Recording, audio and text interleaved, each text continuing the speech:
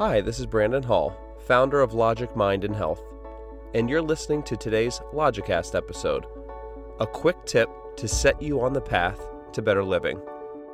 At Logic Mind and Health, we offer a unique set of ideas and practices that provide the most effective techniques for reducing stress and living a better life. Our philosophy mixes best practices of the past and present, East and West, rational thinking, and purposeful action. Our approach is based on sound reasoning. Our methods have been verified by scientific research and our own personal results.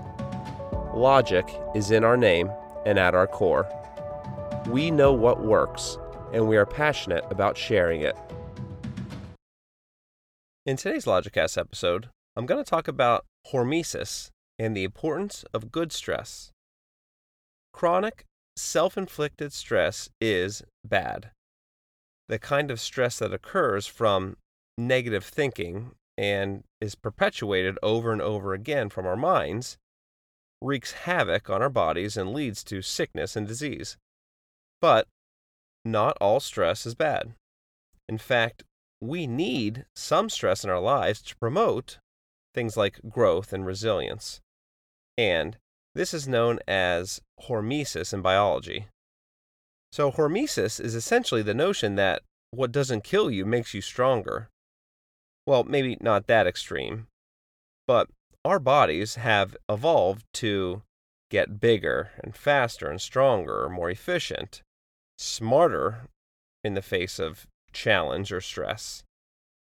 So good stress, I might add, like exercise, moderate sunlight exposure, deep critical thinking, or even a challenging conversation is good. It's good for us. Good stress doesn't necessarily have to be physical in nature, although it's certainly important. But stress and challenge in a non-physical sense that is rooted in our thoughts is just as important. It also promotes growth in all areas of life because everything starts with our brains and our thoughts. According to Professor Andrew Huberman, a neuroscientist at Stanford University, nature has wired us to lean into challenges and promote hormesis. So, for example, when we set a challenging goal and take action towards achieving that goal, our brains help us move towards that goal when we hit roadblocks or struggle along the way. If we encounter stress or fear in pursuit of a challenging goal, our brains release dopamine, which makes us feel good and helps to extinguish the fear. So nature has wired us to lean into challenges and face our fears. In order to push our bodies and create hormesis, we have to first push our minds. We need to lean into challenges and persist in the face of setbacks, because they certainly will occur no matter what we're doing. They come with the territory, so to speak, or else it wouldn't be a stressor or it wouldn't be a challenge. Persistence and pushing through the challenges and setbacks is what causes growth and resilience.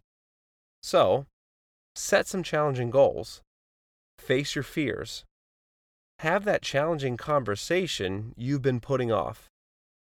Start training for that triathlon. Create that business plan that will radically change your industry. Mother Nature wants you to grow and push yourself. So the next time you're facing a challenge, embrace it. Move forward and also give yourself credit for taking action while you're in the heat of the moment.